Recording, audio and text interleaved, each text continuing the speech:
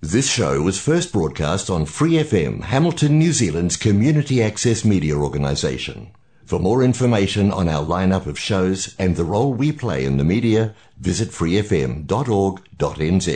Hi, it's Vanessa from the Fighting Stigma Show on Free FM. Are you a Waikato local? Do you have an idea for a radio show? Do you want to try your hand at being a content creator on Free FM? If so, check out our website on freefm.org.nz or find Free FM on Facebook and get in touch. 怀卡托华人之声，音质天成，悦动人生，伴我随行。懷卡托華人之聲，音質天成，樂動人生，伴我隨行。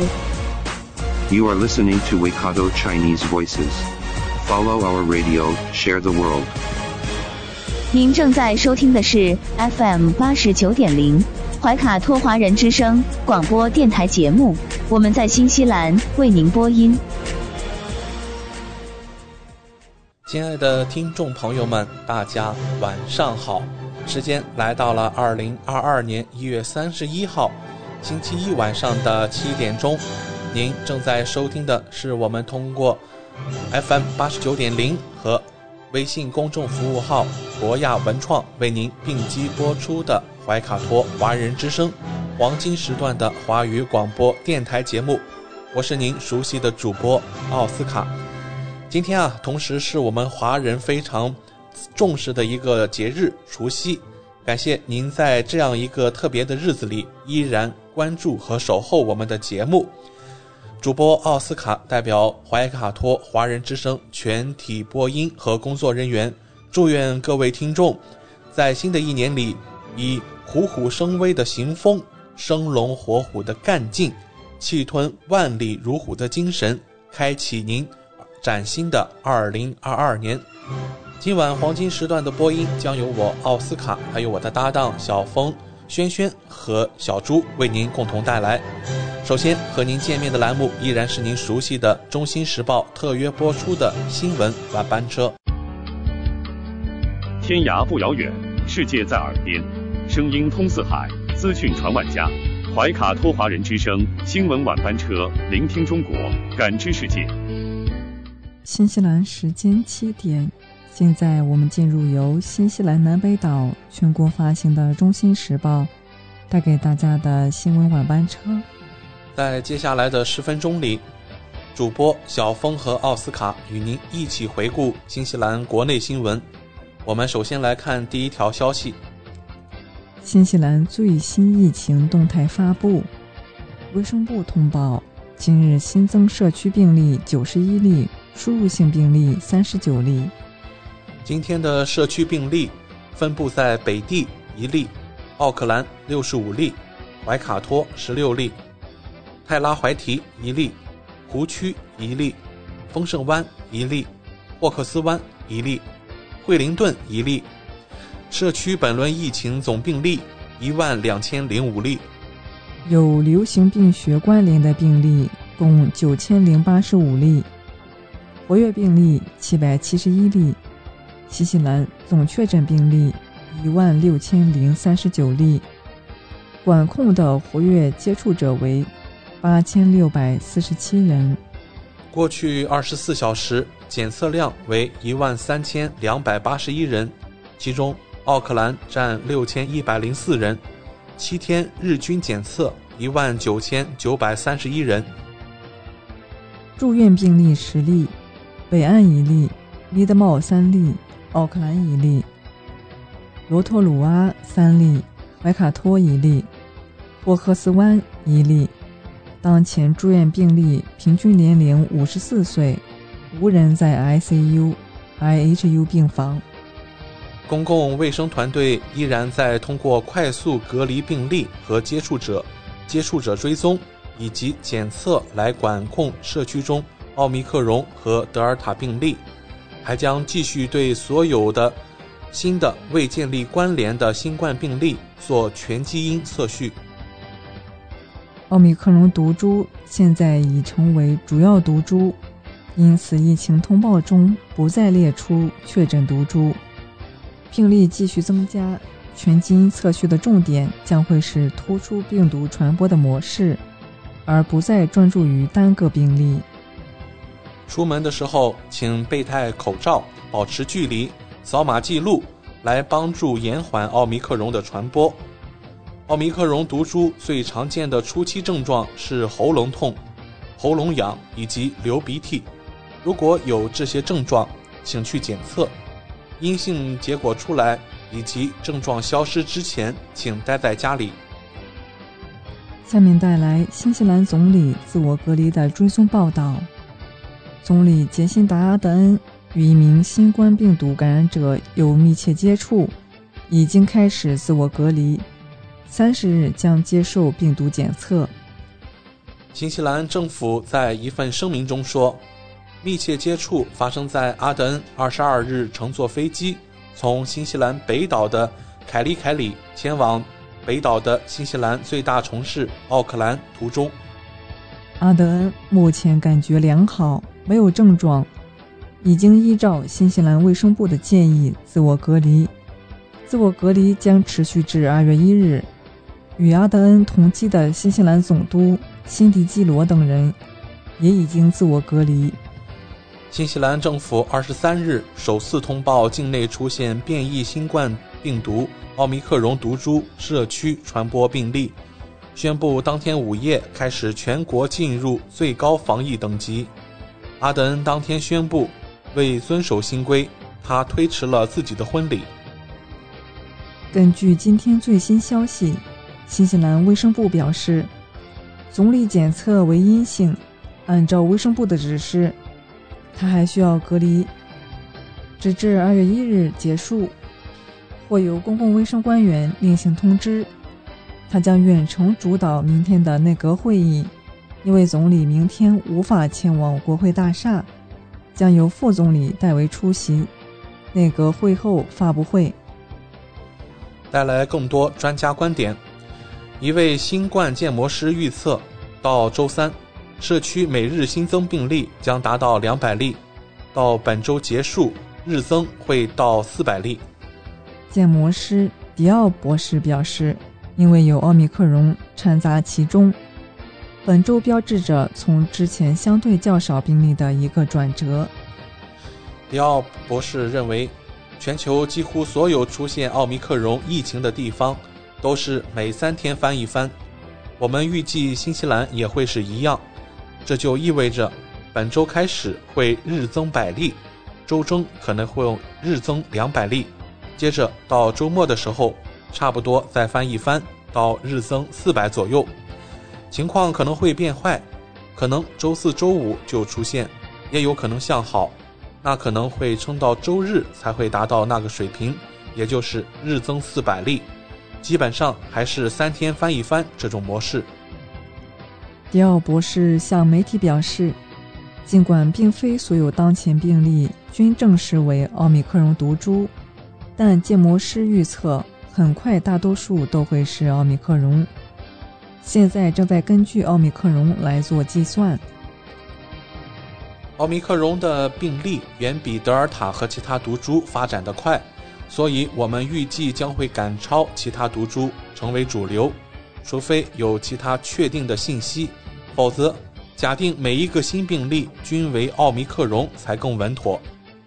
他提醒，奥密克戎的潜伏期短，即感染奥密克戎到出现症状并具有传染性之间的时间更短。如果一个人发现自己病了，然后立马去检测，等到检测结果出来，可能已经是感染后的4-5天了。这一点值得记住，我们现在看到的病例是已经板上钉钉的感染者，是几天前的病例了。这也意味着周末和公共节假日检测量相对较小的模式，让病例数有误差，这可能会在短期内影响病例增长。许多儿童本周将返校。北部地区卫生统筹中心的临床主管安东尼·乔丹称，这意味着5到11岁儿童越多人接种疫苗越好。尽管奥克兰正值长周末，我们的接种点也是开放的，药房和许多家庭医生今天也都继续开放疫苗接种服务。查一下您要去哪个接种点，大多数接种点都提供免预约的服务。欢迎每一个人，他说道，其中包括打加强针、第1针、第2剂的成年人，也欢迎大家带孩子来打疫苗。乔丹提到，许多家长都很犹豫要不要让孩子打疫苗，卫生从业者很乐意回答他们心里的疑问。许多人有点谨慎，他们想要对话，确保这是正确的事。我们真的鼓励对此有疑问的人去联系自己的家庭医生去对话。这个年龄段接种疫苗的副作用，正如我们的预期，是轻微的。他补充说，许多打新冠疫苗的孩子已经打过标准的儿童疫苗了，也了解打针，知道打针如果痛的话，也只是痛一下而已。许多家长也同时接种加强针，跟孩子一起打，让这件事成为一种正常状态，让孩子觉得打针没事，这对许多孩子来说都很有用。乔丹称，目前5到11岁年龄段的接种数据很好，奥克兰各 DHB 的接种率介于 33% 到 47% 之间，北地为 16%， 虽然有些落后，但他肯定覆盖没有诊所的地区的流动诊所会提高接种率。北部地区卫生统筹中心的临床主管表示，上周是接种计划中很重要的一周，我觉得奥密克戎来到社区，让尽早接种疫苗得到重视。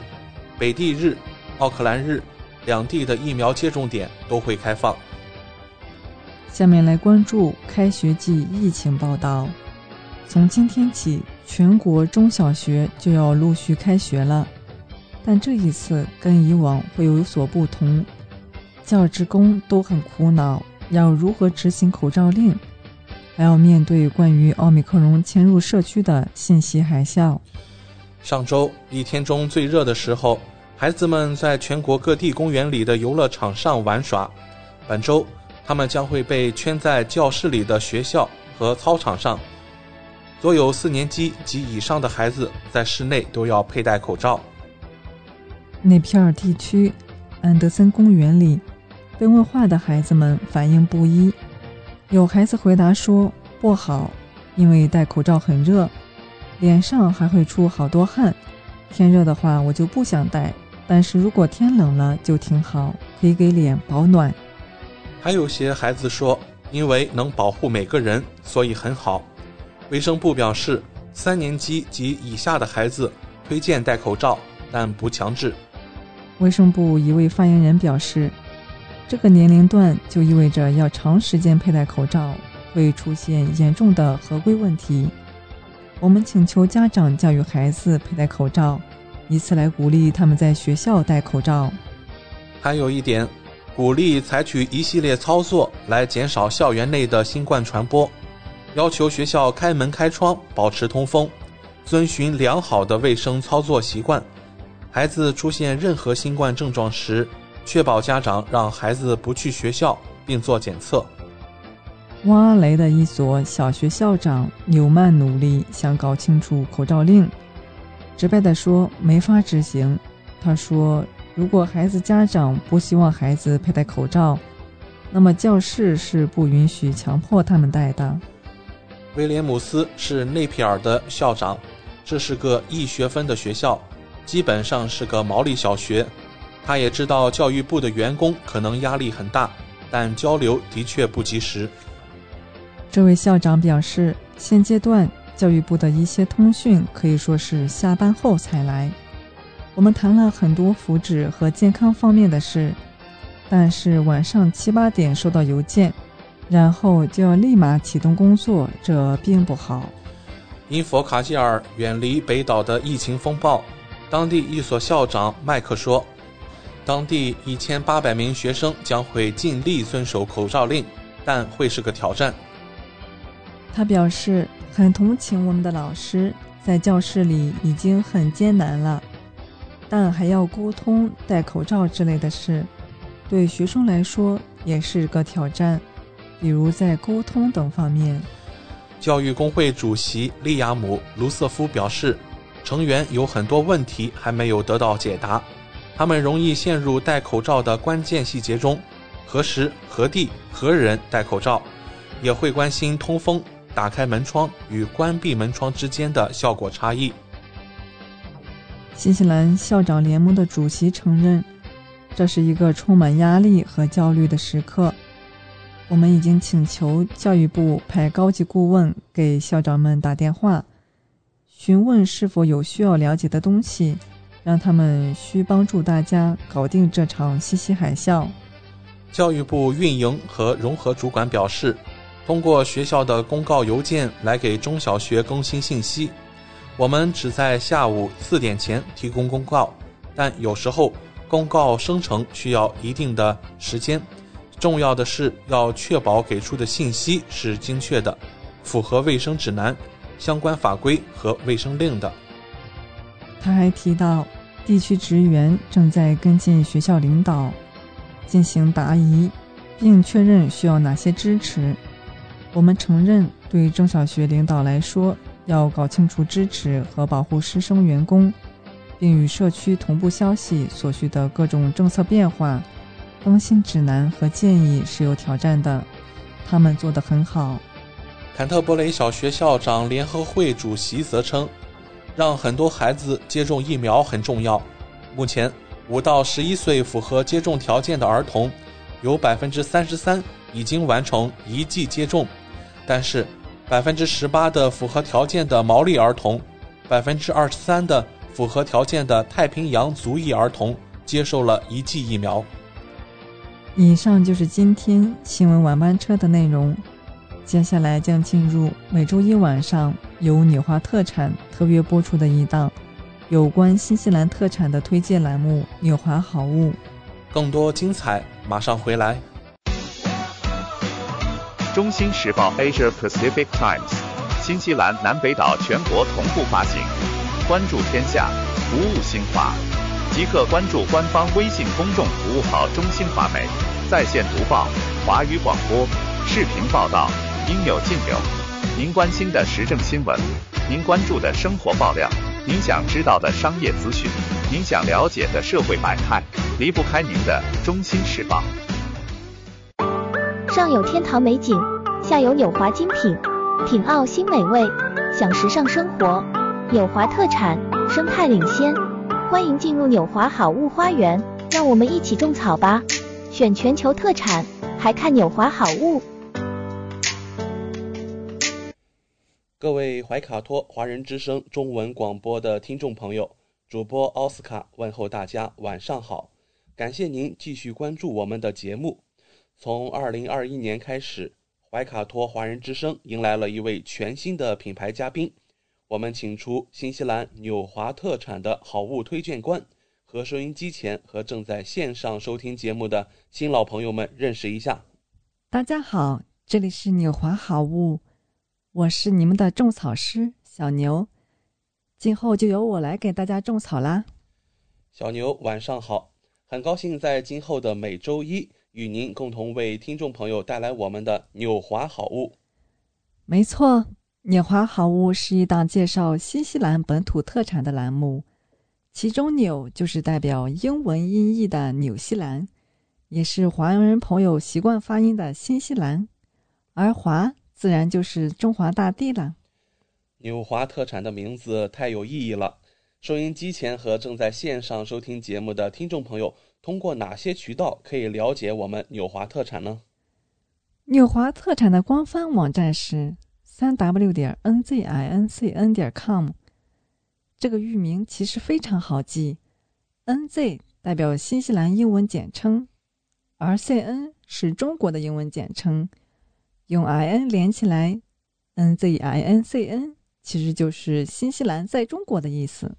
没错，还有一个更简单的办法，听众朋友，无论您用谷歌还是百度搜索纽华特产，点击排名第一个搜索结果就进入我们的官方网站了。是的，大家有什么不明白的也可以添加我们的微信号，纽华的汉语拼音全拼 NIUHUA， 很乐意为大家解答。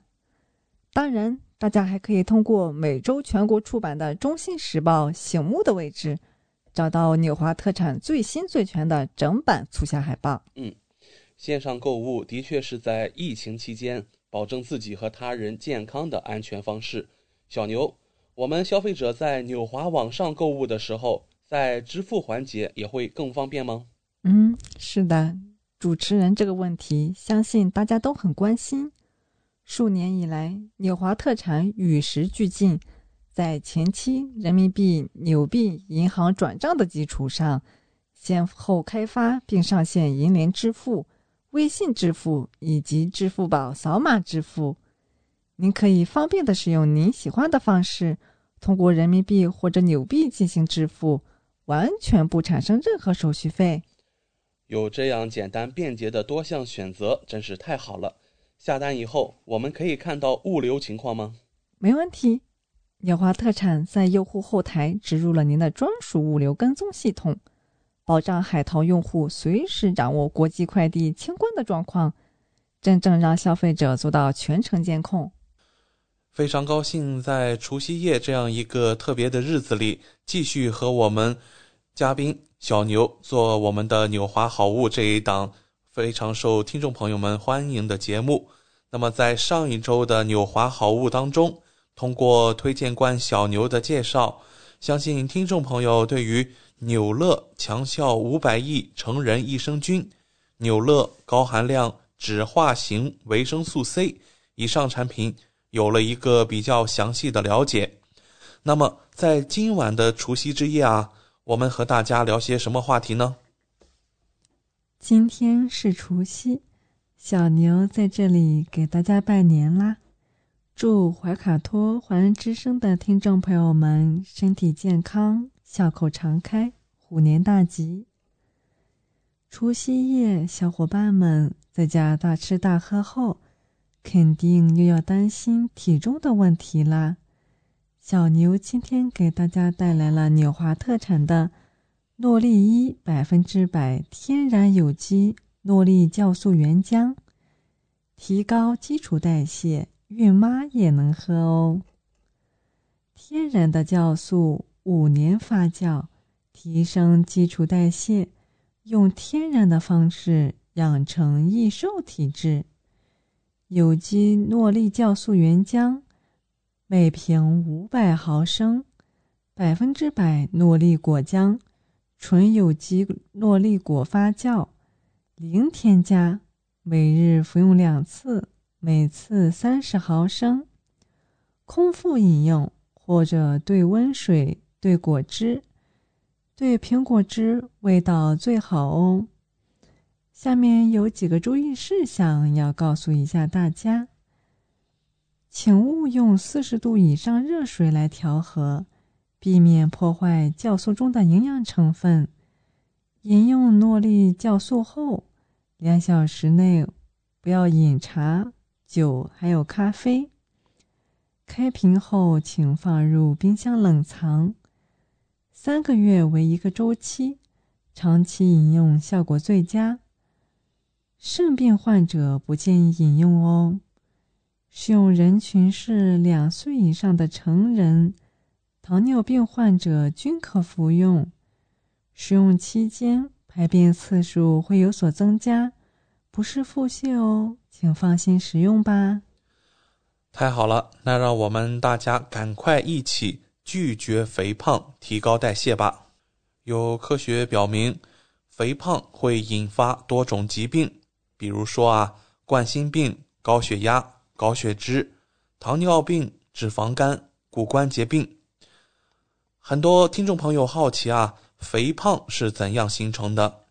其实肥胖的基本原因是摄入热量长期大于代谢的热量。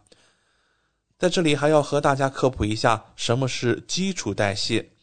基础代谢是身体完成最基本的生存所需要的最低能量，基础代谢越高，热量消耗就高，脂肪越不容易堆积。青少年时期是人体基础代谢最高时期，成年以后基础代谢会缓慢的降低。我们再来和大家看看基础代谢低都会有哪些表现吧。有食欲不振的表现，有气虚乏力的感觉，有昏沉嗜睡的感觉，还有腹痛胀气的这种现象，还有有些人会有排便不畅的问题。脂肪这种热量堆积越久久而久之，男士会产生啤酒肚，女士呢则会产生游泳圈了。易胖体质明明吃的不多，可还是一直在长肉。易瘦体质消化好，代谢快，怎么吃都不胖，所以就要提高代谢率，养成易瘦体质。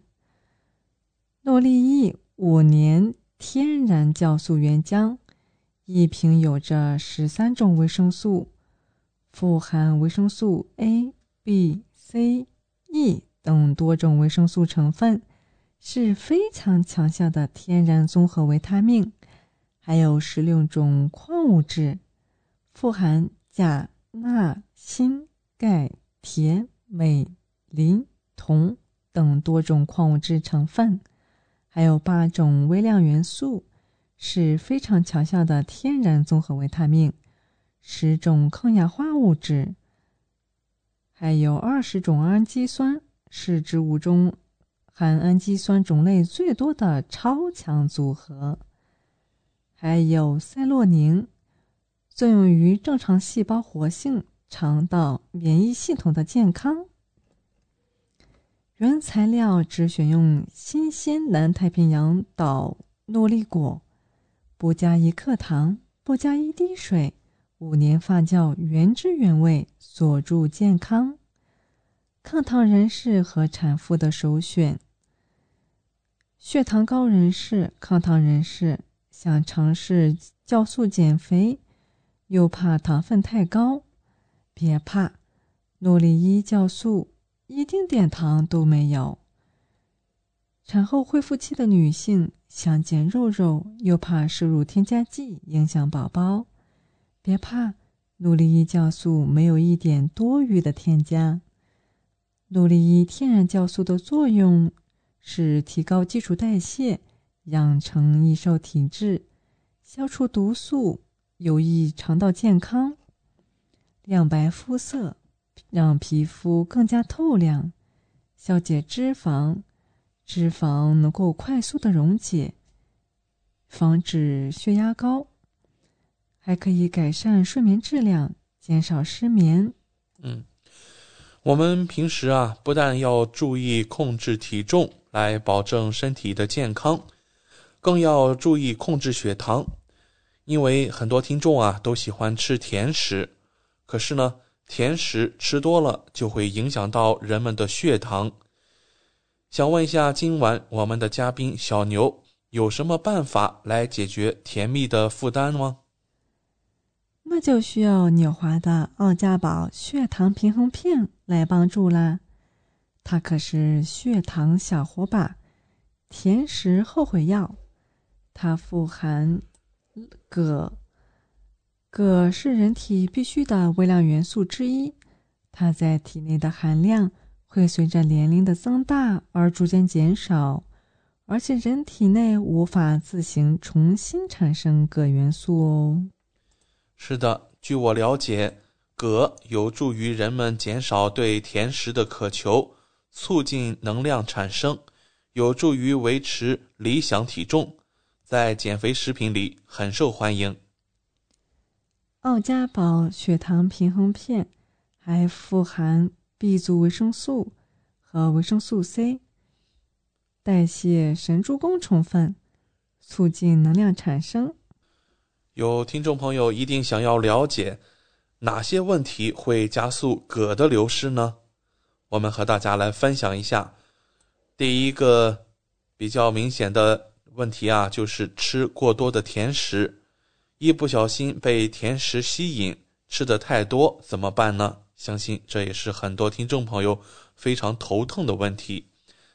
另外精加工的食品也会加速铬的流失，这就包含了各种外卖、各种快餐店，都抵御不了美食的诱惑。相信很多听众朋友更是抵挡不住各种食品的诱惑，那无形当中也吞下了大量的添加剂。还有身体压力同时也会加速铬的流失，比如说996的工作制，那还有过度的锻炼、感染受伤，以上这些问题都会加速铬的流失。主播在这里就要请教小牛了，哪些人适合服用我们的奥家宝血糖平衡片呢？所有关注血糖、血压问题的人群都可以服用，还有就是减脂人群，喜欢甜食的都要适当补充铬元素，还有就是运动后血糖水平不稳定的人群。好啦，节目的最后想问问，有没有女性听众朋友有这些烦恼呢？身上有异味，还会有阴道炎、脸色暗沉、月经不调、泌尿系统感染。蔓越莓有5大功效，美容养颜，又促进女性自洁能力，来帮助改善这些困扰。它可以呵护肠胃，蔓越莓可阻止细菌在胃壁粘附，保持肠道顺畅。含有的营养能抑制黑色素，重新美丽容颜，还能够呵护口腔，可抑制口腔细菌附在牙齿上，预防蛀牙，还能够呵护私密，长期服用可有效调理各种妇科疾病。Swiss 的蔓越莓胶囊关爱女性远离妇科炎症，改善泌尿系统，保养卵巢，提高自洁能力。它的服用方法是1天1次，1次1粒，餐后服用。经期、备孕、怀孕、哺乳期不建议服用哦。每瓶有着90粒。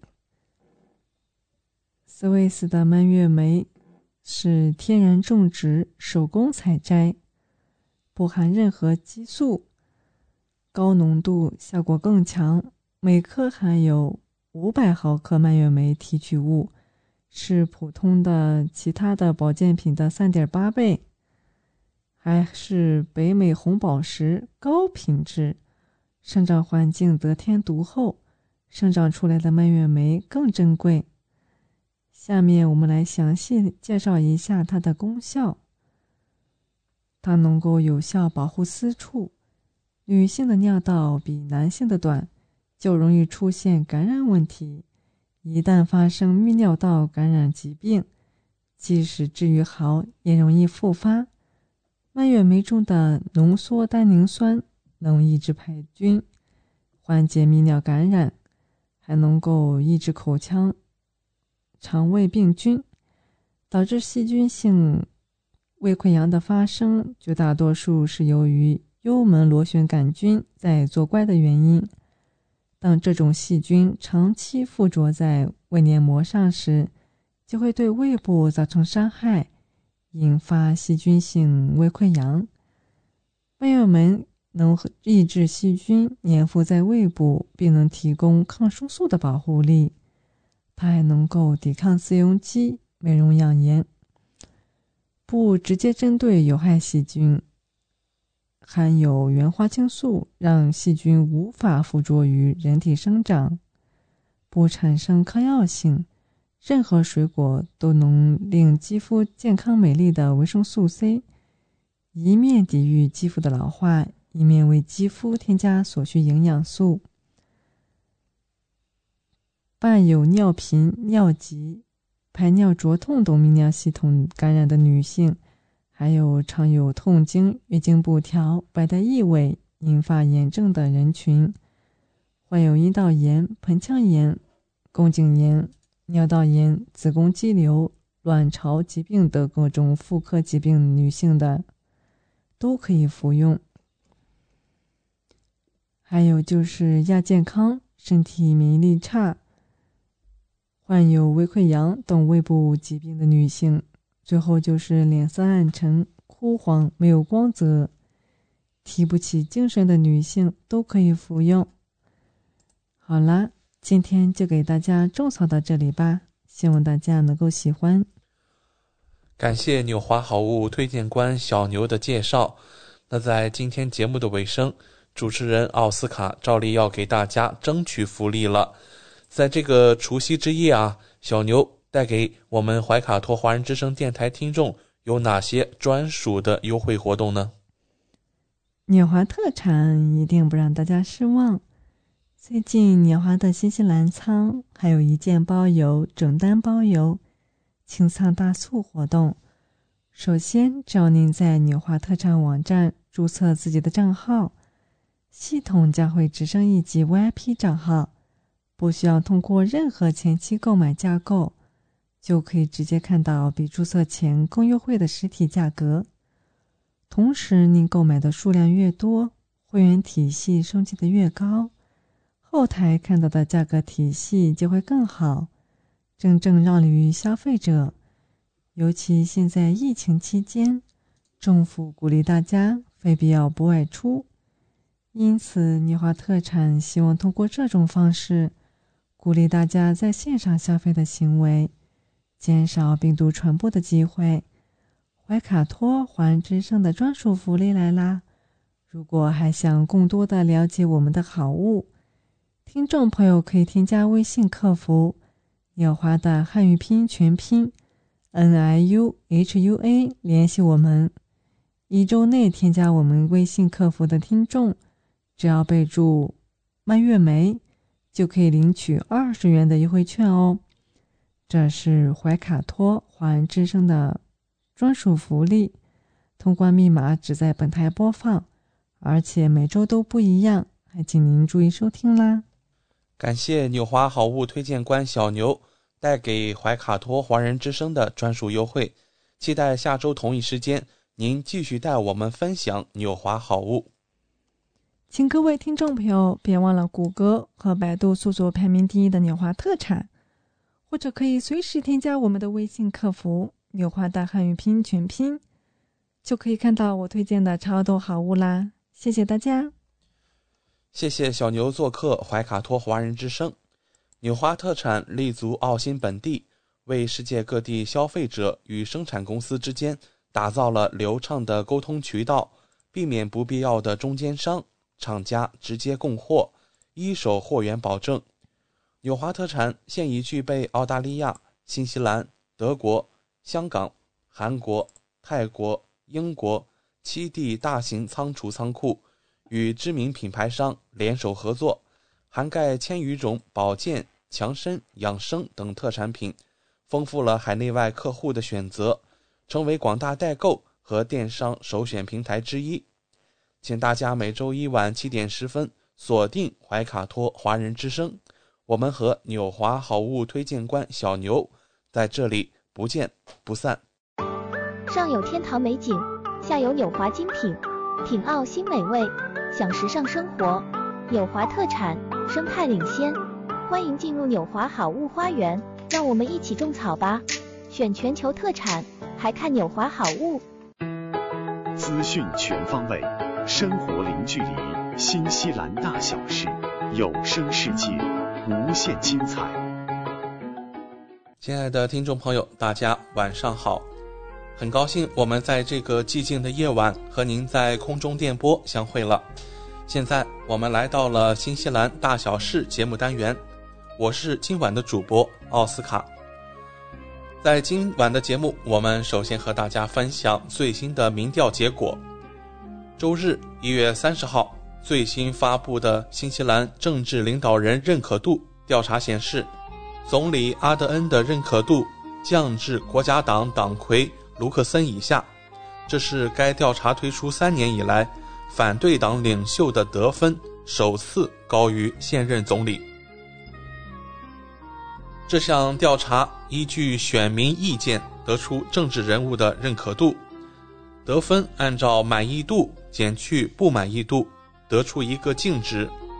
根据这种结果显示阿德恩的得分为正15分，而卢克森的得分来到了正22分。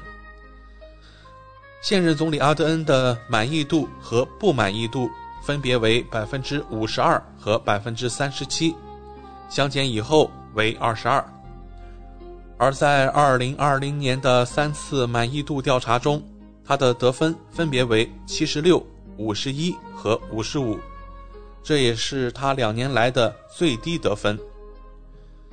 对于这个成绩，总理阿德恩告诉记者，回想过去6个月，这对新西兰来说是一段非常艰难的时期，我们不得不做出一些非常艰难的决定，我仍然绝对支持这些决定，这意味着我们能够站稳脚跟，以最佳的状态迎接下一波疫情浪潮。对于民众的反馈，总理称这不会影响他和他的政府为国家服务的态度和决心。调查显示，阿德恩的支持者多为工党选民，反对者多为行动党和国家党的选民，家庭年收入多在10万以上，欧裔居多。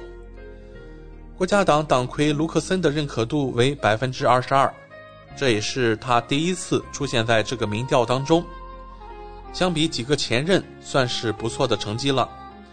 前任党首朱迪斯·柯林斯在2020年7月首次担任党首时获得过27分的高分，到了2021年11月跌至了-31。还有一位国家党前党魁托德穆勒在2020年6月刚上任时得分为正10分，而被他取代的西蒙·布里基斯在2020年5月和2019年10月份分别获得-22分和-40分。对于这份最新的结果，国家党党魁卢克森称没有考虑太多。他表示，我只是想做好自己该做的事，我的工作就是领导国家党，让它作为一个团队发挥作用。国家党党魁的支持者主要是国家党和行动党的选民，以及家庭年收入超过10万纽币，年龄在35到54岁之间的男性以及亚裔人士。反对者多数是绿党和工党的支持者，家庭收入较低的人士。这项调查在2022年1月22日到26日之间进行，通过手机和在线对1000名选民进行了调查，最大采样误差约为正负 3.1%。 可以说啊，这次调查最亮眼的成绩来自于国家党党魁卢克森。那么他取得这样一份好成绩啊，无疑显示了他获得了更多的拥趸。那么说到了我们这位国家党党魁卢克森啊，他也在我们上周出版的《中新时报》头版头条特意为本报读者发来了有关中国春节的新春祝福。那在这里，主播奥斯卡和我们各位听众啊，再分享一下这位国家党党魁发给《中新时报》读者的贺词当中的中文部分。值此佳节，我代表新西兰国家党祝您虎年吉祥，万事亨通，祝您和家人们朋友们一起愉快地欢度春节。受新冠疫情的影响，许多人不能与身处世界各地的家人朋友们团聚，分离让大家备受挑战。新西兰华社和我们一样坚强、有韧性、有毅力去接受这个挑战。我为华社在新西兰所带来的多元化感到骄傲，并由衷感谢你们对新西兰的贡献。一直以来，新西兰华人对于个人责任在社会中的重要性，以及对于提升中小企业竞争力的诉求，与国家党的核心价值不谋而合。我很荣幸可以带领新西兰国家党为新西兰服务。如果您想讨论任何问题，或者有活动希望我和国家党党团成员出席，请随时通过以下方式联系我。国家党党魁给出了3种联系方式，分别是电话、网址还有他的脸书。在这封贺信的末尾啊，国家党党魁再次祝中新时报各位读者虎年行大运。落款是克里斯托弗·卢克森，国会议员。反对党党魁、新西兰国家党党魁、Botany 选区国会议员。主播奥斯卡在这里也感谢这位人气飙升的国家党党魁发给我们新西兰华社的新春贺词。在今天新西兰大小事，我们还要和各位听众分享一则新西兰上热搜的头条新闻。一位怀孕的新西兰记者因为防疫政策有家难回，因而求助了阿富汗塔利班。这一消息目前已经登上了国际热搜的头条。根据新西兰的防疫政策，新西兰记者贝利斯目前无法入境新西兰。贝利斯怀有身孕，因未婚怀孕一事触犯其工作地卡塔尔的法律。贝利斯希望能回新西兰待产，他已转向寻求阿富汗塔利班当局的帮助，目前身在阿富汗首都喀布尔。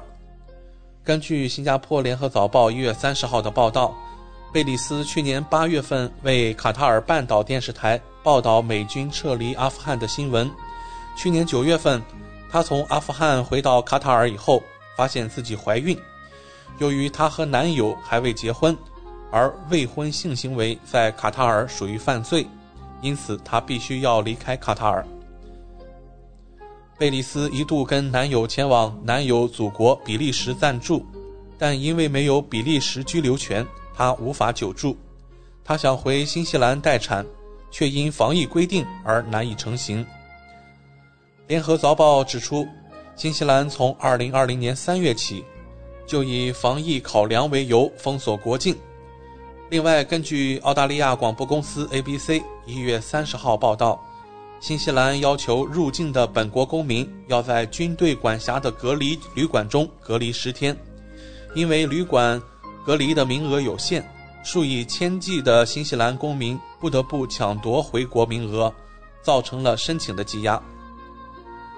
当事人贝利斯目前身在喀布尔。根据新西兰先驱报1月30号的报道，在他明确自己无法在比利时抽中回新西兰隔离的名额以后，他寻求了阿富汗塔利班的帮助。在获得塔利班的承诺以后，他一直居住在喀布尔。贝利斯透露，他和塔利班的高级联系人谈过，他们告诉他，如果他回到阿富汗，他不会遇到麻烦。告诉别人你已经结婚了，如果事态升级，打给我们，别担心。塔利班的联系人如此告诉贝利斯。贝利斯29号在英文新西兰先驱报上发表专栏文章。贝利斯在专栏文章中说道当塔利班为你一个怀孕的未婚女性提供避风港时，你就知道你的处境是一团糟。贝利斯的言下之意是，目前只有他时常批评的塔利班当局愿意提供帮助。他在专栏文章中说，他曾经质疑塔利班对待女性的方式，而现在他却要向自己的政府提出同样的问题。贝利斯形容这是一种残酷的讽刺。为了入境新西兰，贝利斯先后交出59份文件申请回国，待产仍然遭拒。目前只有阿富汗塔利班政府愿意保留签证给她和她的男友。新西兰移民局官员对此回应称，贝利斯先前之所以申请遭拒，是因为他未能在拿到入境许可证的14天之内搭机回国。贝利斯则说，因为从阿富汗喀布尔飞出的航班有限，他无法在期限内搭乘航班。贝利斯的遭遇曝光以后，新西兰新冠防疫部长希金斯表示，防疫部已要求所属官员检讨。希金斯强调，事情似乎有待进一步说明。防疫部官员也表示，欢迎贝利斯再度提出申请。好的，今天10分钟的节目就要告一段落了，希望我们分享了您和家人感兴趣的新闻内容。接下来有更精彩的节目，请您不要走开。怀卡托华人之声，音质天成，悦动人生，伴我随行。懷卡托華人之聲，音質天成，樂動人生，伴我隨行。You are listening to Waikato Chinese Voices. Follow our radio, share the world.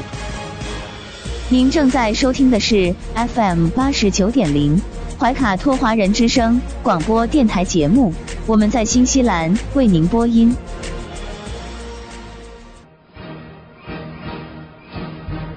观点改变生活，动态触手可得。中新时报特约节目，全球新闻纵览，关注大千世界，传播价值资讯。怀卡托华人之声整点播出。家事、国事、天下事，事事关心。这里聚焦了社会的点点滴滴，最新最快的国内外政治经济动态，尽在每周一8点的全球新闻纵览。今晚直播间为您播报的主持人是小峰和奥斯卡。首先，我们来关注中国大陆新闻。中共中央、国务院30日上午在北京人民大会堂举行2022年春节团拜会。习近平发表讲话，代表党中央、国务院向全国各族人民、向香港特别行政区同胞、澳门特别行政区同胞、台湾同胞和海外侨胞拜年。李克强主持，栗战书、汪洋、王沪宁、赵乐际、韩正、王岐山出席。国办印发关于全面实行行政许可事项清单管理的通知。工信部、发改委、卫健委、国家医保局等9部门消息，增强临床急需的儿童药、罕见病药保障能力。市场监管总局、国家卫健委、海关总署3部门严查含金银箔粉食品，相关违法行为一经查实，一律依法从严从重从快查处。国家知识产权局出台新规，明确6种失信行为。新年涨钱了，工资、养老金、医保迎来新调整，不少待遇提升，一些费用降低，真金白银的利好。中华全国总工会消息，去年新发展新就业形态劳动者工会会员超350万人，4个重点行业12家头部企业全部建会。首批54家国家级旅游休闲街区公布，北京东城区前门大街、天津西青区杨柳青谷镇街区等54家街区入选。黄河流域水土流失面积和强度实现双下降。北京鼓励企业发放留港红包与过年红包，鼓励企业错峰放假调休。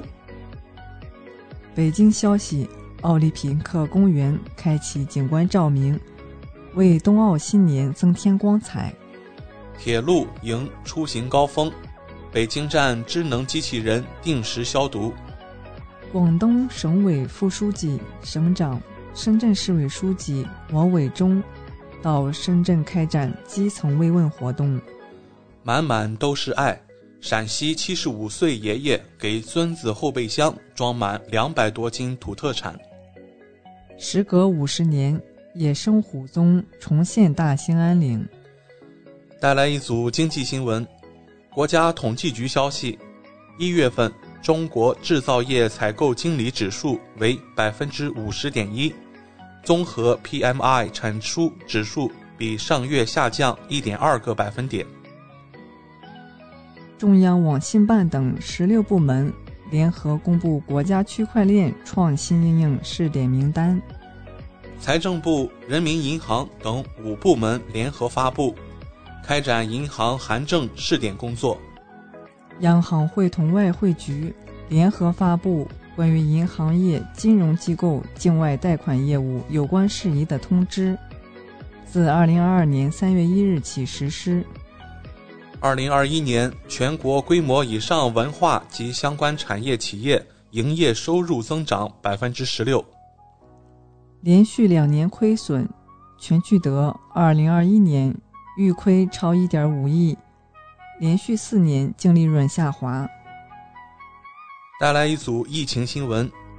国家卫健委1月30日通报，1月29日31省市新增确诊病例81例，其中境外输入病例27例，本土病例54例，包括北京20例，其中丰台区13例，大兴区4例，朝阳区2例，西冲区1例，浙江19例，均在杭州市，黑龙江8例，均在牡丹江市，天津4例，其中河北区3例，津南区1例，河南2例，其中安阳市1例，三门峡市1例，云南1例，在西双版纳傣族自治州。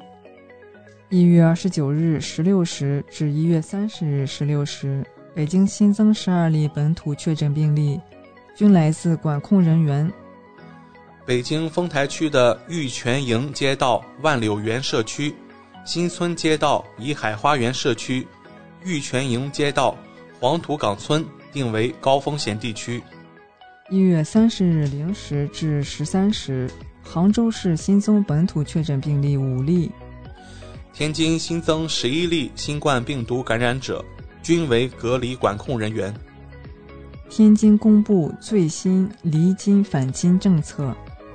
南开大学孙亚明教授团队消息，奥密克戎疑似宿主出现，未来要防动物传人。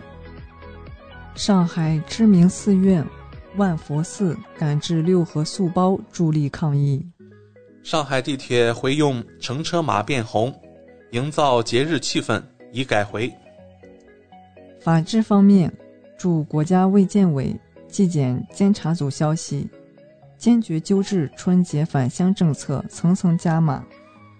北京发生冷链传播疫情，丰台、房山副区长等多名干部被问责。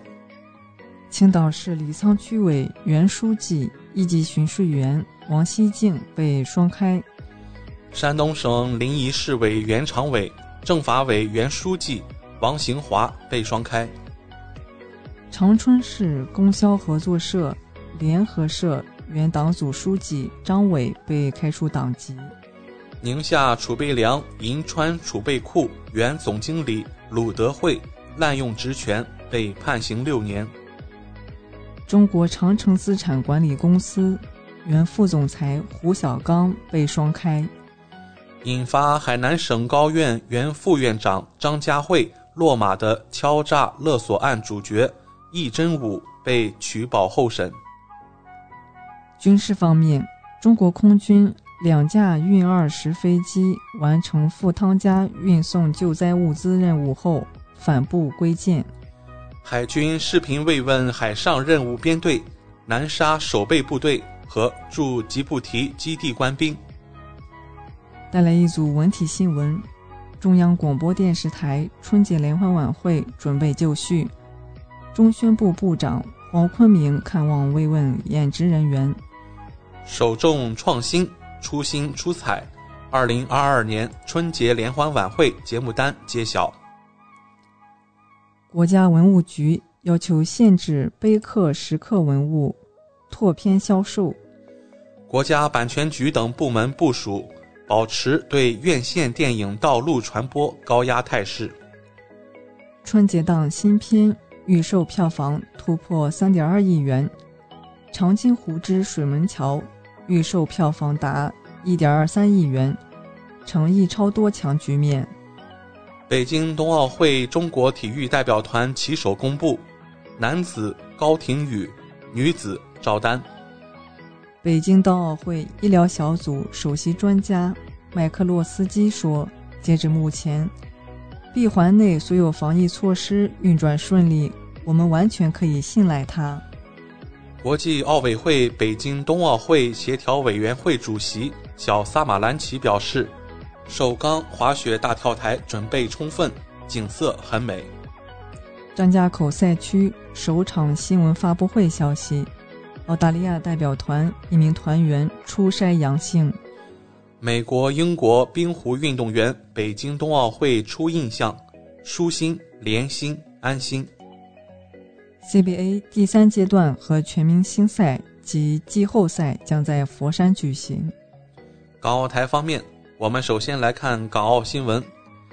1月30日，香港新增81例确诊病例，其中77例为本土病例。亦当选为2021年香港年度汉字。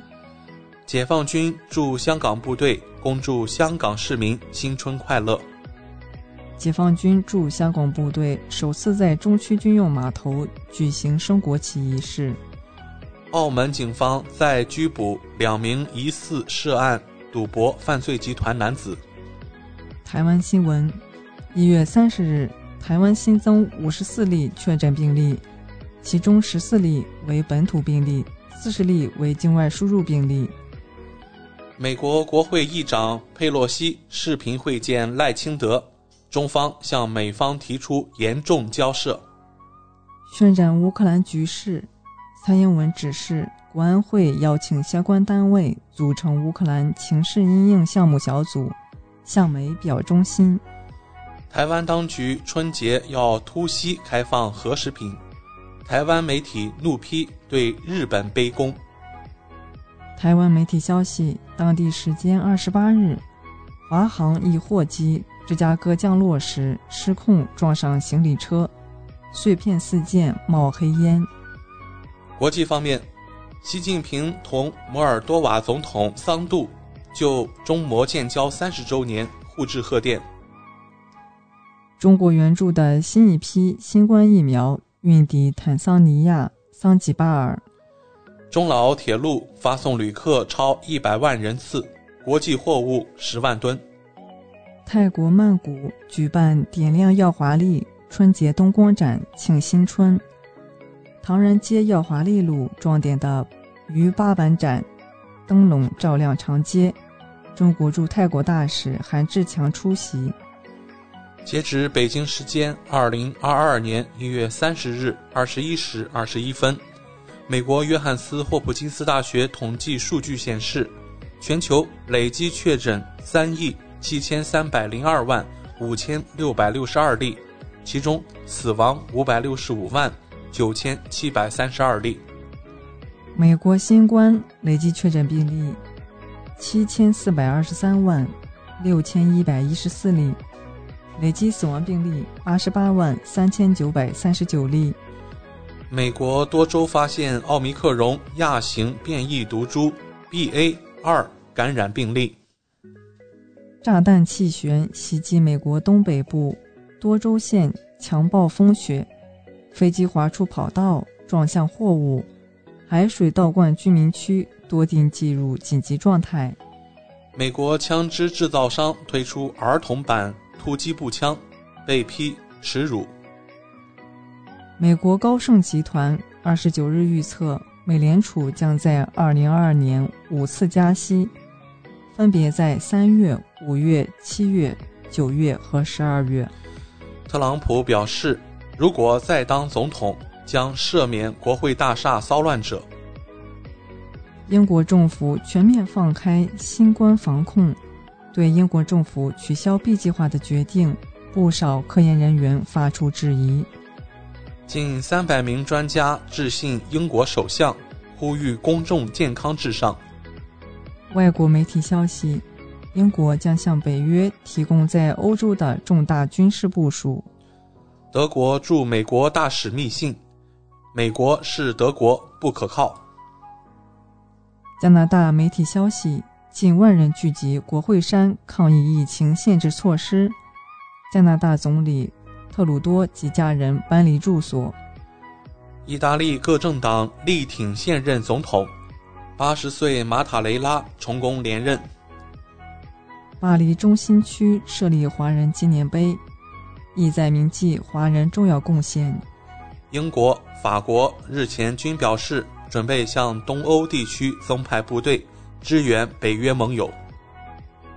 乌克兰总统泽连斯基认为美方夸大俄罗斯入侵乌克兰的威胁，怀疑美方另有所图。哈萨克斯坦媒体消息，托卡耶夫总统2月中旬将访俄罗斯，拟签署重要协议。外国媒体消息，立陶宛要全线安装摄像头监控立陶宛和白俄罗斯边界。以上就是今天全球新闻纵览带给您的全部内容。主播小峰和奥斯卡，感谢您的收听。中新时报 Asia Pacific Times， 新西兰南北岛全国同步发行。关注天下，服务新华，即刻关注官方微信公众服务号中新华媒，在线读报、华语广播、视频报道，应有尽有。您关心的时政新闻，您关注的生活爆料，您想知道的商业资讯，您想了解的社会百态，离不开您的中新时报。您正在收听的是怀卡托华人之声，调频立体声 FM 89.0，这里是新西兰中文广播电台节目。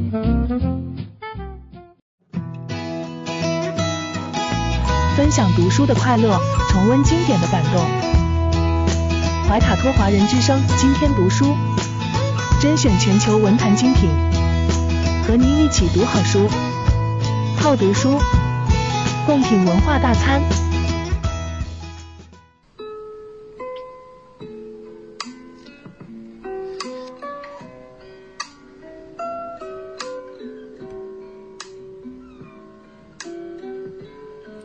亲爱的听众朋友们，怀卡托华人之声正在播音，我是主持人轩轩。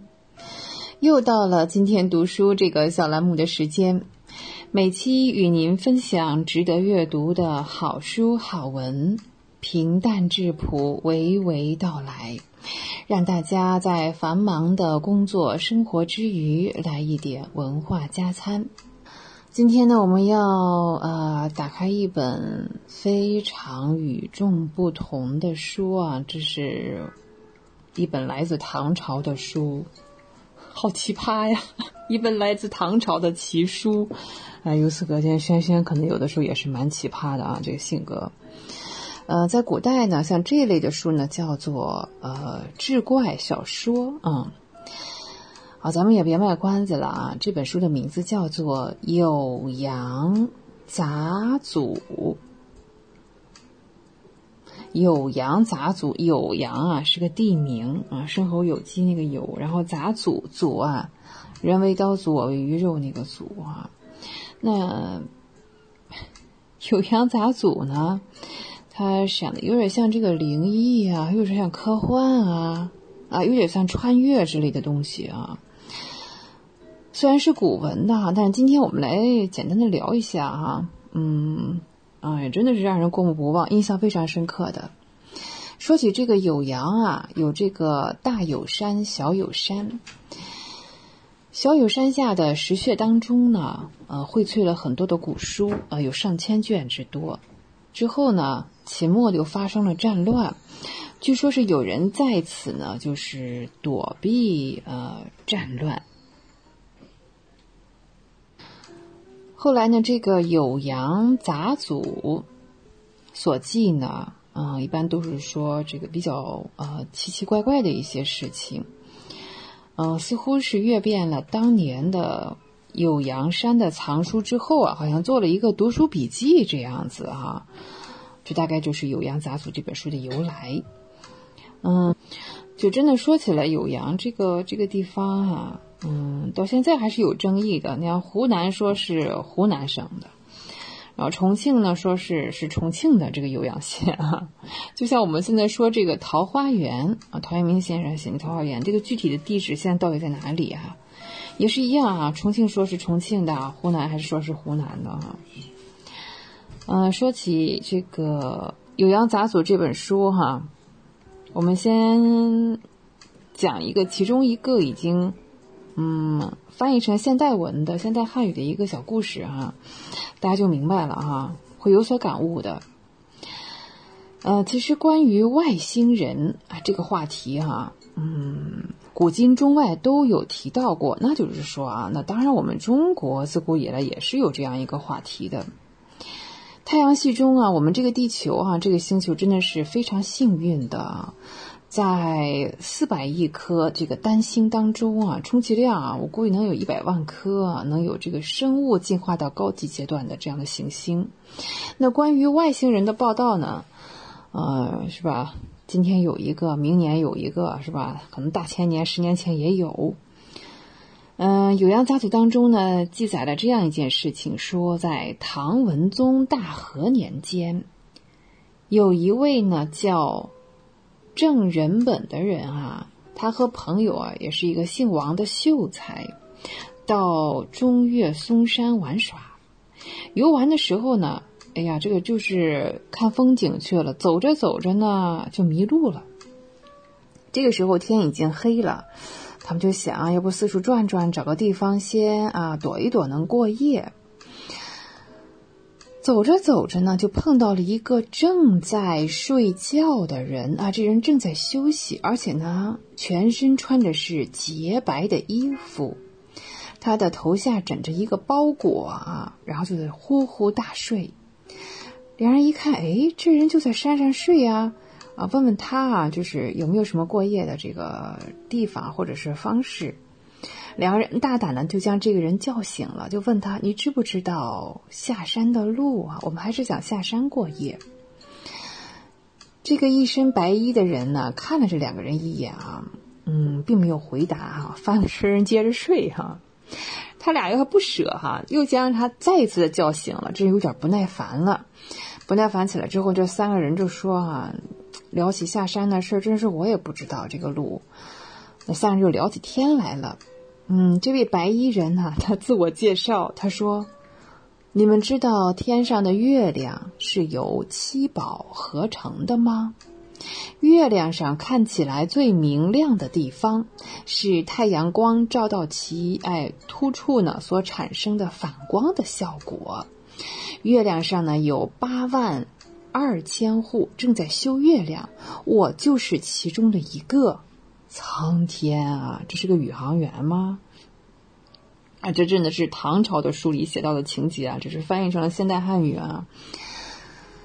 哎呀，我们看这个修月亮啊，不是修理地球，这是修理月亮的人。他翻开自己枕着的那个包裹，里面有各种工具啊，有凿子呀，什么斧子，还有没有见过的大大小小的，是用来修月亮的工具。还有一种东西呢，叫做玉蟹饭，他慷慨的呢将这种食品呢送给了我们这两位迷路的人啊。他们说啊，他说你们吃了之后呢，可以一生都不生病啊，健健康康的。后来呢聊了之后呢，这两个人就下山了啊。下山之后呢，这个穿一身白衣服的人呢也消失不见了。在中国古代，我们的科学技术是非常发达的啊，我们是屡次在节目当中聊过啊，在同一时期当中嘛，我们都是属在世界前列的先进水平。这个故事刚一读的时候觉得有点荒唐啊，但是真的仔细的看看里面的细节哈。比如说这个修理月亮的人说，月亮表面是凹凸不平的啊，而且说了月亮自身不发光，是太阳啊照在上面，然后它反射太阳的光，这跟我们现在学的科学道理是一样的，这不是神了吗？真正欧洲人通过望远镜了解月球的表面是凹凸的时候呢，了解月球的秘密呢，那是在伽利略那个时代啊。但是呢，我们这个书中所记载的这个故事吧，好，这个科幻的小说吧，穿越的哈，比这个伽利略可真是早了800年，实事求是的早了800年。再加上他穿一身白色的衣服啊，迄今为止，我们的宇航员太空服还是白色的。为什么呢？因为白色啊有良好的反射功能和最低的热辐射率。在地球的大气层来自太阳的热辐射强度，是我们就在地面感受到的好多好多倍。那宇航员这个衣服的颜色哈，也是为了宇航员的健康啊和安全。同时呢，把太阳光谱中的大部分的热光源都反射回太空当中去。你说这个奇幻的这个唐朝的这个奇书当中记载的这位合衣而睡的男子穿的是白色的衣服，他是不是就有可能是这个太空服啊？哎呀，说不定那个时候也真的来过啊。就是瞎编也不能编得这么准确啊。但是有一点，我觉得这有8万多个人在修理月球，这是不是觉得当时月球是有人住的呀？后来呢，至于修好没修好那是另外一回事啊，是不是修不好干脆就放弃了，人外星人就走了，离开月球了。这个呀是我们挑了这个酉阳杂组当中的一个很有特点很有代表性的一个小故事哈。当然这本书是用古代汉语写成的哈。我们说起这本书就不得不聊一聊它的作者，它的作者是段成式啊，他是一名志怪小说家啊，那个古代这种小说叫做志怪小说。酉阳杂组呢就是他的代表作哈。很多人将这本书呢看作这个志怪小说，但是呢按照我们现在的科学技术啊，或者是一些科学的事实发现，早在唐朝作者就知道了，所以我们说啊，这真的是一本奇书，太奇葩了啊。至于其他当中还有什么奇葩的啊，我还是希望朋友们有时间呢能够打开这本书来翻一翻，它都是带这个现代文的解释的啊，不必要有什么担心说自己看不懂啊。据说当时呢这个段成式呢到浙江的丽水啊，曾经任过一个阶段的职务啊，因为他是官二代嘛，这也没什么奇怪的。当时呢这个地方呢丽水就闹水怪，你想想这段成式的什么妖怪没见过，什么妖怪他没写过啊，这妖怪也是不长眼哈。那这个段成式呢到任时间不长，这个水怪他就不见了，不闹妖了在当地哈。当时呢这个《新唐书地理志》也是郑重的记录了收录了这件事情，这认为是段成式的善政之功。好，酉阳杂组这本书呢全书有30卷，最早呢是刻刊于在南宋的嘉定16年，那时候是公元的1223年啊。那个时候存世的这个数量就不多啊，再加上平时要散佚一些啊。我们今天能够见到的这个课本是明代的善本，这是以万历年间藏书家的赵其美他这个整理后来又善写的这个赵本，这是最佳的。在1981年，中华书局的方南先生以此为蓝本，进一步的进行了这个校勘，矫正出了大量的译文，后来呢还出版了这个叫方南生点校本目前来看呢这是最权威的一个本子。好，有温度，会思考，爱生活。以上就是本期的今天读书，我们天天读书，我是轩轩，下期节目我们再会，再见。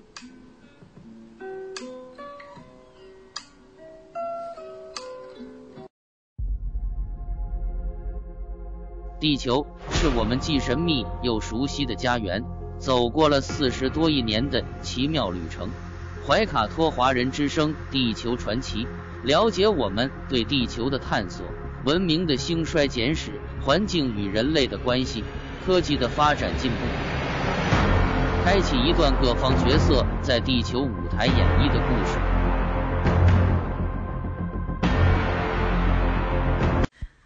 亲爱的听众朋友，大家好！新西兰周一的晚上，感谢您继续守候怀卡托华人之声，我是主持人小朱。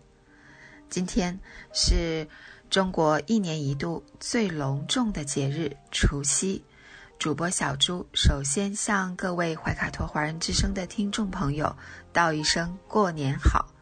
在这个特殊的时刻，我们将要和听众朋友们一起来分享以下几个来自中国和新西兰的纪念日，它们分别是今明2天的中国除夕和春节，以及2月6日本周末的新西兰国庆节。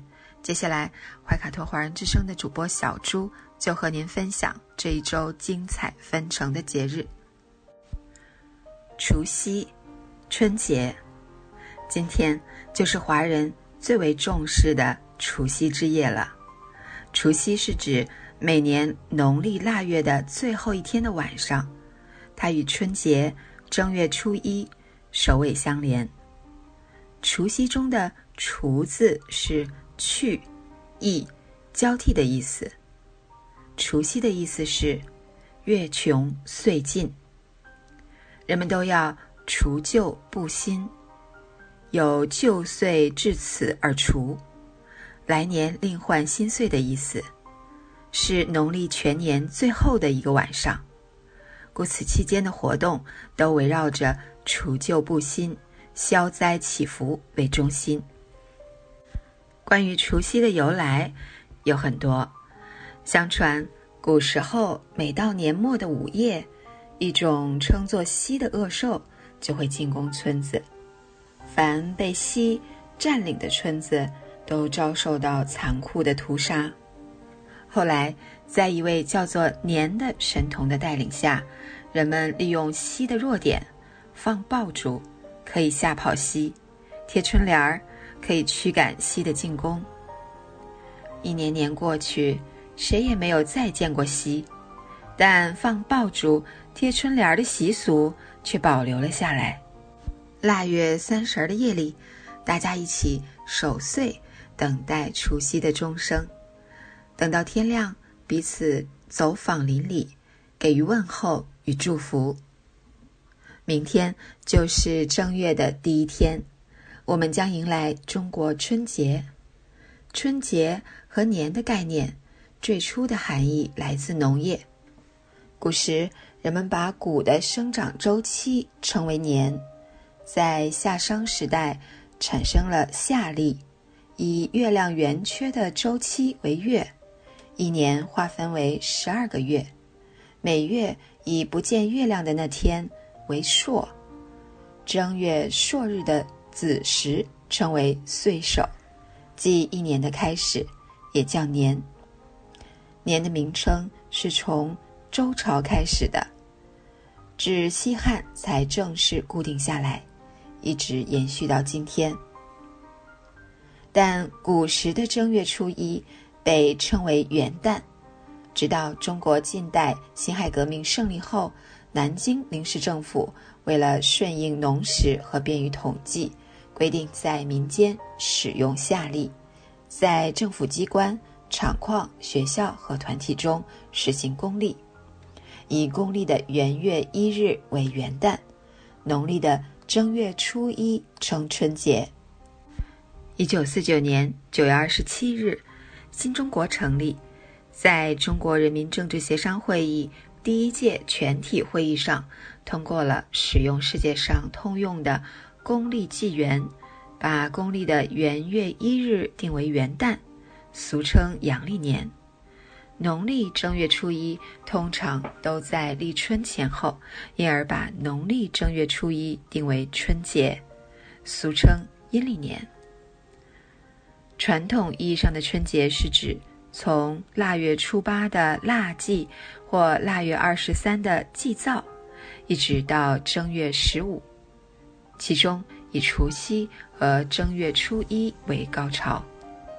在春节这一传统节日期间，我国的汉族和大多数少数民族都要举行各种庆祝活动，这些活动大多以祭祀神佛、祭奠祖先、除旧布新、迎喜接福、祈求丰年为主要内容，活动形式丰富多彩，带有浓郁的民族特色。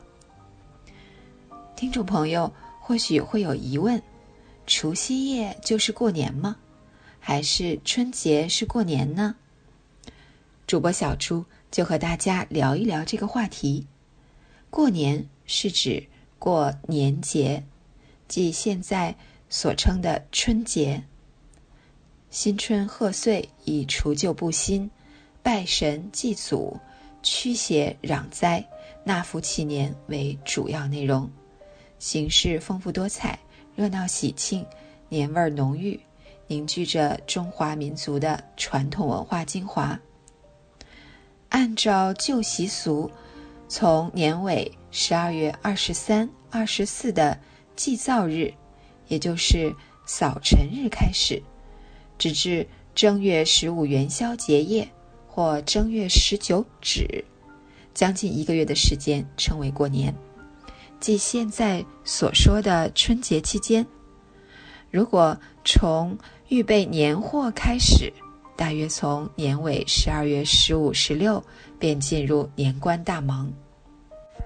百节年为首，春节是中华民族最隆重的传统佳节，它不仅集中体现了中华民族的思想信仰、理想愿望、生活娱乐和文化心理，而且还是祈福、攘灾、饮食和娱乐活动的展示。在春节期间，全国各地均有举行各种贺岁活动，各地因地域文化不同而又存在着习俗、内容或细节上的差异，带有浓郁的各地域特色。受到中华文化的影响，世界上一些国家和地区也有庆贺新春的习俗。过年的习俗也有很多，首先介绍一下扫尘。腊月24掸尘扫房子。据《吕氏春秋》记载，我国在尧舜时期就有春节扫尘的风俗。按民间的说法，因尘与尘谐音，新春扫尘有除尘布新的含义，其用意是要把一切穷运晦气通通扫出门。这一习俗寄托着人们破旧立新的愿望和辞旧迎新的祈求。贴春联也是习俗之一，春联也叫门寸、春贴、对联、对子、桃符等。它以工整、对偶、简洁、精巧的文字描绘时代背景，抒发美好愿望，是我国特有的文学形式。每逢春节，无论在城市还是农村，家家户户都要精选一副大红春联贴于门上，为节日增加喜庆气氛。这一习俗起于宋代，在明代开始盛行，到了清代，春联的思想性和艺术性都有了很大的提高。春联的种类也比较多，以其使用场所可分为门心、框对、横批、春条、斗方等。门心贴于门板上端中心部位，框对贴于左右2个门框上，横批贴于门楣的横木上，春条根据不同的内容贴于相应的地方。斗金也叫门叶，为正方菱形，多贴在家具影壁中。贴窗花和倒贴福字同样是春节习俗。在民间，人们还喜欢在窗户上贴上各种剪纸、窗花。窗花不仅烘托了喜庆的节日气氛，也集装饰性、欣赏性和实用性于一体。剪纸在我国是一种很普及的民间艺术，千百年来深受人们的喜爱。因它大多是贴在窗户上的，所以也被称为窗花。窗花以其特有的概括和夸张手法，将吉祥事物、美好愿望表现得淋漓尽致，将节日装点得红火富丽。在贴春联的同时，一些人家要在屋门上、墙壁上、门楣上贴上大大小小的福字。春节贴福字是我国民间由来已久的风俗。福字指福气、福运，寄托了人们对幸福生活的向往，对美好未来的祝愿。为了更充分体现这种向往和祝愿，有的人干脆将福字倒过来贴，表示幸福已到，福气已到。民间还有将福字精描细做成各种图案的，图案有寿星、寿桃、鲤鱼跳龙门、五谷丰登、龙凤呈祥等。春节挂贴年画在城乡也很普遍，浓墨重彩的年画给千家万户平添了许多兴旺欢乐的喜庆气氛。年画是我国的一种古老的民间艺术，反映了人民朴素的风俗和信仰，寄托着他们对未来的希望。年画也和春联一样，起源于门神。随着木板印刷术的兴起，年画的内容已不仅限于门神之类单调的主题，春节年画变得丰富多彩。在一些年画作坊中，产生了福禄寿、三星图、天官赐福、五谷丰登、六畜兴旺、迎春接福等经典的彩色年画，以满足人们喜庆祈年的美好愿望。我国出现了3个重要的年画产地：苏州桃花坞、天津杨柳青和山东潍坊，形成了中国年画的3大流派，各具特色。除夕守岁也是最重要的年俗活动之一。守岁之俗由来已久，一夜连双岁，5更分2天。除夕之夜，全家团聚在一起，吃过年夜饭，点起蜡烛或油灯，围坐炉旁闲聊，等着辞旧迎新的时刻，通宵守夜，象征着把一切邪瘟病疫驱走，期盼着新的一年吉祥如意。这种习俗后来逐渐盛行，到唐代初期，唐太宗李世民写有守岁诗：寒辞去冬雪，暖带人春风。直到今天，人们还习惯在除夕之夜守岁迎新。古时守岁有2种含义，年长者守岁为辞旧岁，有珍爱光阴的意思；年轻人守岁是为延长父母寿命。自汉代以来，新旧年交替的时刻一般为夜半时分。中国民间还有开门爆竹一说，即在新的一年来到之际，家家户户开门的第一件事儿就是燃放爆竹，以爆竹声除旧迎新。爆竹是中国特产，也称爆仗、炮仗、鞭炮，其起源很早，至今已有2000多年的历史。燃放爆竹可以营造出喜庆热闹的气氛，是节日的一种娱乐活动，可以给人们带来欢愉和吉利。随着时间的推移，爆竹的应用越来越广泛，品种、花色也日渐繁多。每逢重大节日及喜事庆典，以及婚嫁、建房、开业等，都要燃放爆竹，以示庆贺，图个吉利。现在新年爆竹，湖南柳阳、广东佛山和东饶、江西宜春和萍乡、浙江温州等地区是我国著名的花爆之乡，生产的爆竹花色多，品质高，不仅畅销全国，而且还远销国外。每逢新年的初一，人们都早早的起来，穿上最漂亮的衣服，打扮得整整齐齐，出门去走访亲友，相互拜年，恭祝来年大吉大利。拜年的方式多种多样，有的是同族长带领若干人挨家挨户的拜年，有的是同伴相邀，几个人去拜年，也有大家聚在一起相互祝贺，称为团拜。春节拜年时，晚辈要先给长辈拜年，祝长辈长寿安康。长辈可将事先准备好的压岁钱分给晚辈，据说压岁钱可以压住邪岁，因为岁与岁谐音，晚辈得到的压岁钱就可以平平安安度过一岁。压岁钱有2种，一种是以彩绳穿线编作龙形，置于床角，此记载见于《燕京岁时记》；另一种是最常见的，即有长辈用红纸包裹分给晚辈的钱。压岁钱可在晚辈拜年后当众赏给，也可在除夕夜孩子睡着时，由家长偷偷地放在孩子的枕头底下。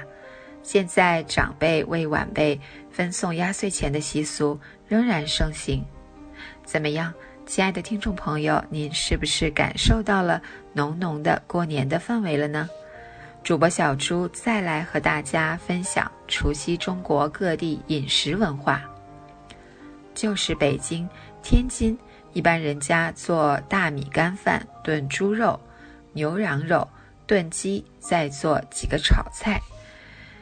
陕西人家家宴一般为4大盘8大碗，4大盘为炒菜和凉菜，8大碗以烩菜、烧菜为主。安徽南部仅肉类菜肴就有红烧肉、虎皮肉、肉圆子、木须肉、粉蒸肉、炖肉及猪肝、猪心、猪肚制品，另外还有各种炒肉片、炒肉丝等。湖北东部地区为3蒸、3糕、3丸。3蒸为蒸全鱼、蒸全鸭、蒸全鸡，3糕是鱼糕、肉糕、羊糕，3丸是鱼丸、肉丸、藕丸。哈尔滨一带一般人家炒8个、10个或12、16个菜不等，其主料无非是鸡鸭鱼肉和蔬菜。赣南的年夜饭一般为12道菜，浙江有些地方一般为10大碗，讨十全十福之彩，以鸡鸭鱼肉及各种蔬菜为主。江西南昌地区一般10多道菜，讲究4冷4热8大菜2个汤。苏州一带餐桌上必有青菜、安乐菜、黄豆芽，意为如意菜、芹菜，意为勤勤恳恳。湘中南地区必有一条1公斤左右的鲤鱼，称团年鱼，必有一个3公斤左右的猪肘子，称团年肘子。中国春节如今已进入全球近200个国家或地区的主流社会，有近20个国家或地区将之定为整体或是部分辖区的法定节假日。每年春节，全球大约有20亿人共同欢庆。即使没有将春节列为法定假日，各国政要也都要通过媒体向所有华人及亚裔人士祝贺新年，或到相应的社区拜年，发放红包。春节能成为全球性节日，不单单是中国文化受到世界人民喜爱，中国人的生活方式、处世哲学悄然改变世界的体现，也是中国国际影响力提升的体现。因为春节不仅是欢乐的节日，更凝结着中华民族的精神风貌、道德理念和民族情感，承载着中华民族的优良品质和思想精华。新西兰国庆日，在本周末2月6日，新西兰人也将迎来自己的国庆佳节怀唐伊日，也就是怀唐伊条约 Treaty of Waitangi 的签订日。怀唐伊日是新西兰一个非常重要的节日。2月6日这一天在1974年被定为新西兰的国庆节，举国上下共同欢庆新西兰的立国文献怀唐伊条约的签订。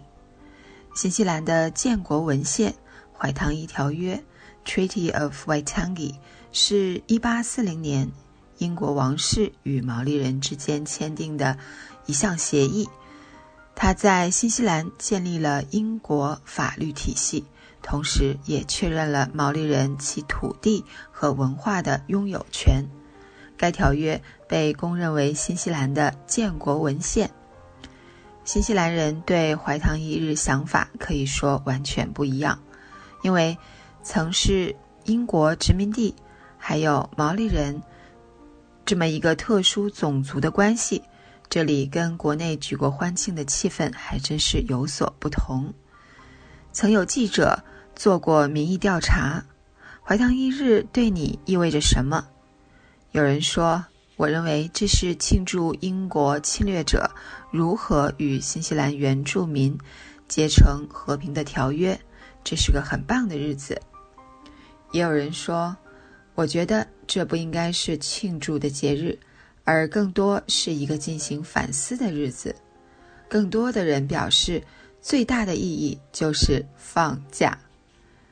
新西兰历届政府都尝试对毛利人予以补偿，例如1975年，新西兰通过怀唐伊条约法案，成立了处理毛利人历史索赔事项的怀唐伊仲裁法庭。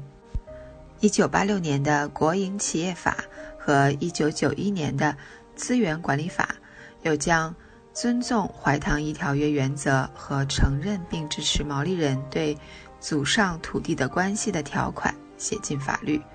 但这些做法不仅没有抹平争议，反而又激起了一波针对毛利特权的反对浪潮，甚至一些名人都公开发表对立言论。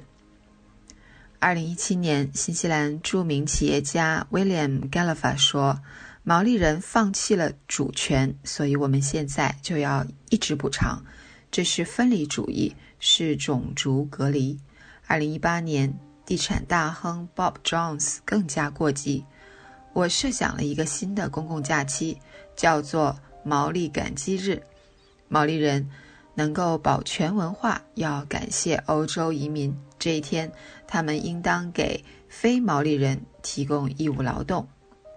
对于这些言论，主流媒体反应强烈，各类评论文章一致声讨，但这终究代表了多少民意？2004年，时任国家党党魁 Don Brush 提出 One Rule for All 一国一律，指出应当对所有新西兰公民都一视同仁，大家适用同一部法律，取消所谓的毛利特权。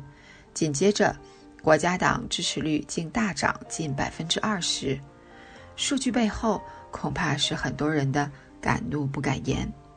时至今日，毛利特权、种族仇恨没有一个得到各方正面直接的讨论和解决。有理由担心，怀唐伊条约埋下的这颗雷恐怕还没有真正引爆。背负沉重的历史，难怪怀唐伊日鲜有节日的喜庆。新西兰的种族关系已经不是简单的社会问题，而是触及到了新西兰的立国根基。追溯到怀唐伊条约，如果对新西兰的主权和治权存在争议，那么国家和政府的合法性都应当被质疑。更让人担忧的是，新西兰似乎陷入了一个悖论循环。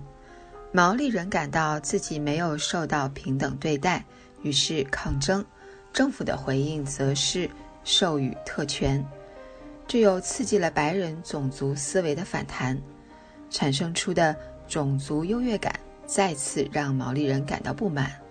或许本周日的新西兰国庆节将带给民众更多的思考。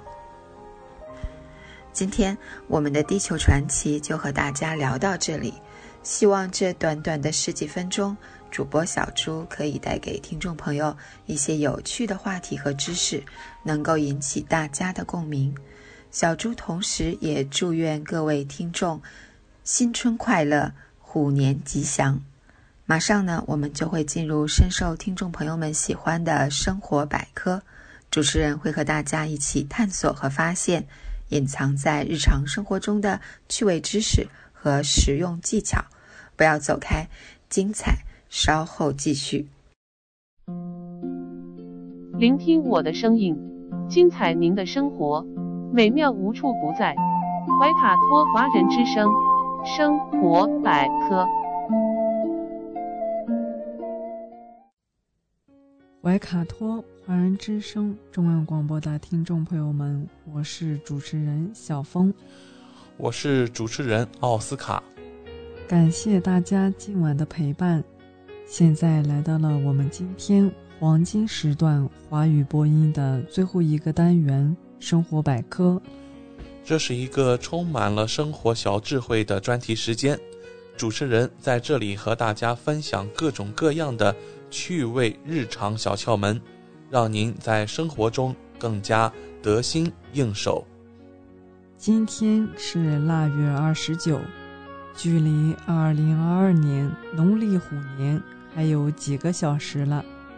远在北半球的中国，很多人也已经返乡，更多的人开始忙着准备春节事宜。北方人也会在除夕前蒸好馒头，以备春节期间食用。除夕是辞旧迎新、团圆喜庆的日子，这样的日子里杀生见血是不吉利，因此大家都在除夕前把该要准备的肉食准备好，在除夕这天是不可以杀生的。只是有人发现，今年除夕并不是腊月30，29就是除夕，这让人很是困惑。为啥2022年没有大年30了？其实造成这种情况是月亮惹的祸，而2025年到2029年这5年里均没有大年30。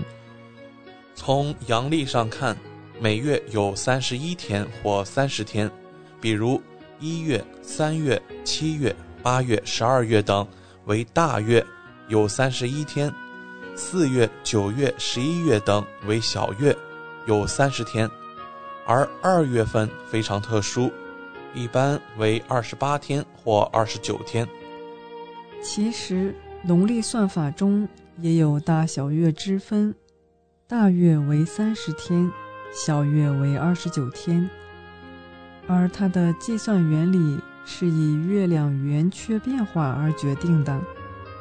天文学中也称其为宿望月。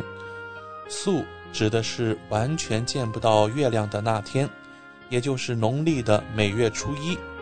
望是月亮最亮最圆的那天，被定为农历每月15，而下一个再见不到月亮的那天就为下个月初一。因而2个宿之间的天数为一个周期，这个周期即为1个月，也就是宿望月。只是月亮的圆缺变化并不是一成不变的，月亮在为地球公转的同时也会自转，在地球、月亮、太阳的相对运动当中，月亮进而会出现圆缺变化。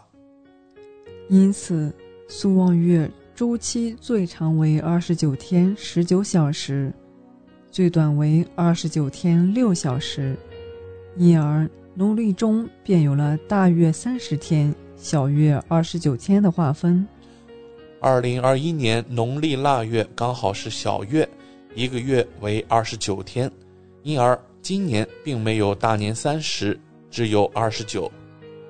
当然，没有大年30的年份并不少，通常3到5年间就会碰到一次，甚至接连几年都没有大年30。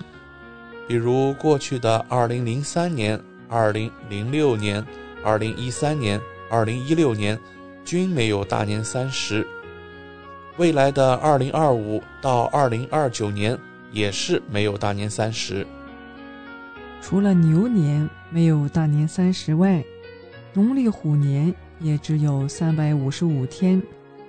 至于为何缩水，还因虎年是平年，通常一年为354或355天。如果是闰年，那就会多上一个闰月，就这样一年就是13个月，一年为384天。有听众好奇了，没有了大年30，是不是就没有除夕了呢？其实除夕自古以来都是岁末的最后一夜，为月穷岁尽之日，因而不管腊月最后一天是29还是30，最后一天均是除夕，表明旧时就此结束，过后就是新年。因此就算没有大年30，除夕依旧不会缺席，大家该吃年夜饭还是得吃。但这样就会有一个新的问题，中国人讲究过农历生日，如果一个人是腊月30出生，该过什么生日？的确是非常有趣。那就这个问题，主播特意询问了中国的几位老人，他们给出的说法一致，均表示生日可以提前过，不能推后，因此腊月29过生日即可。腊月29过除夕终究是少数，那么29过除夕到底好不好呢？其实就这个问题，农研也有相关的说法，我们一起来看看吧。有一句谚语，除夕腊月29，开春赖在热炕头。从字面意思来看，如果除夕为腊月的29，那开春后可能会非常冷，出门依旧十分寒冷，大家情愿在热炕头上取暖，也不愿意外出。在过去，大多数人都以种地为生，按理说开春后大家要准备耕农，但如果立春气温回得比较慢，那农作物生长速度比较缓慢，万物还没有完全复苏，因此农民只能待在热炕头上。对农业生产来说，开春后天气寒冷，不利于小麦等作物的返青，但就算如此，也好得过倒春寒，农民还是比较知足的。北半球的中国在今年过年期间就比较寒冷，预计2月1到3日寒潮还会席卷而来，这句俗语还算应验。还有另外一句名谚，大月贴倒糗，小月守一宿。众所周知，农历年大月为30天，小月为29天。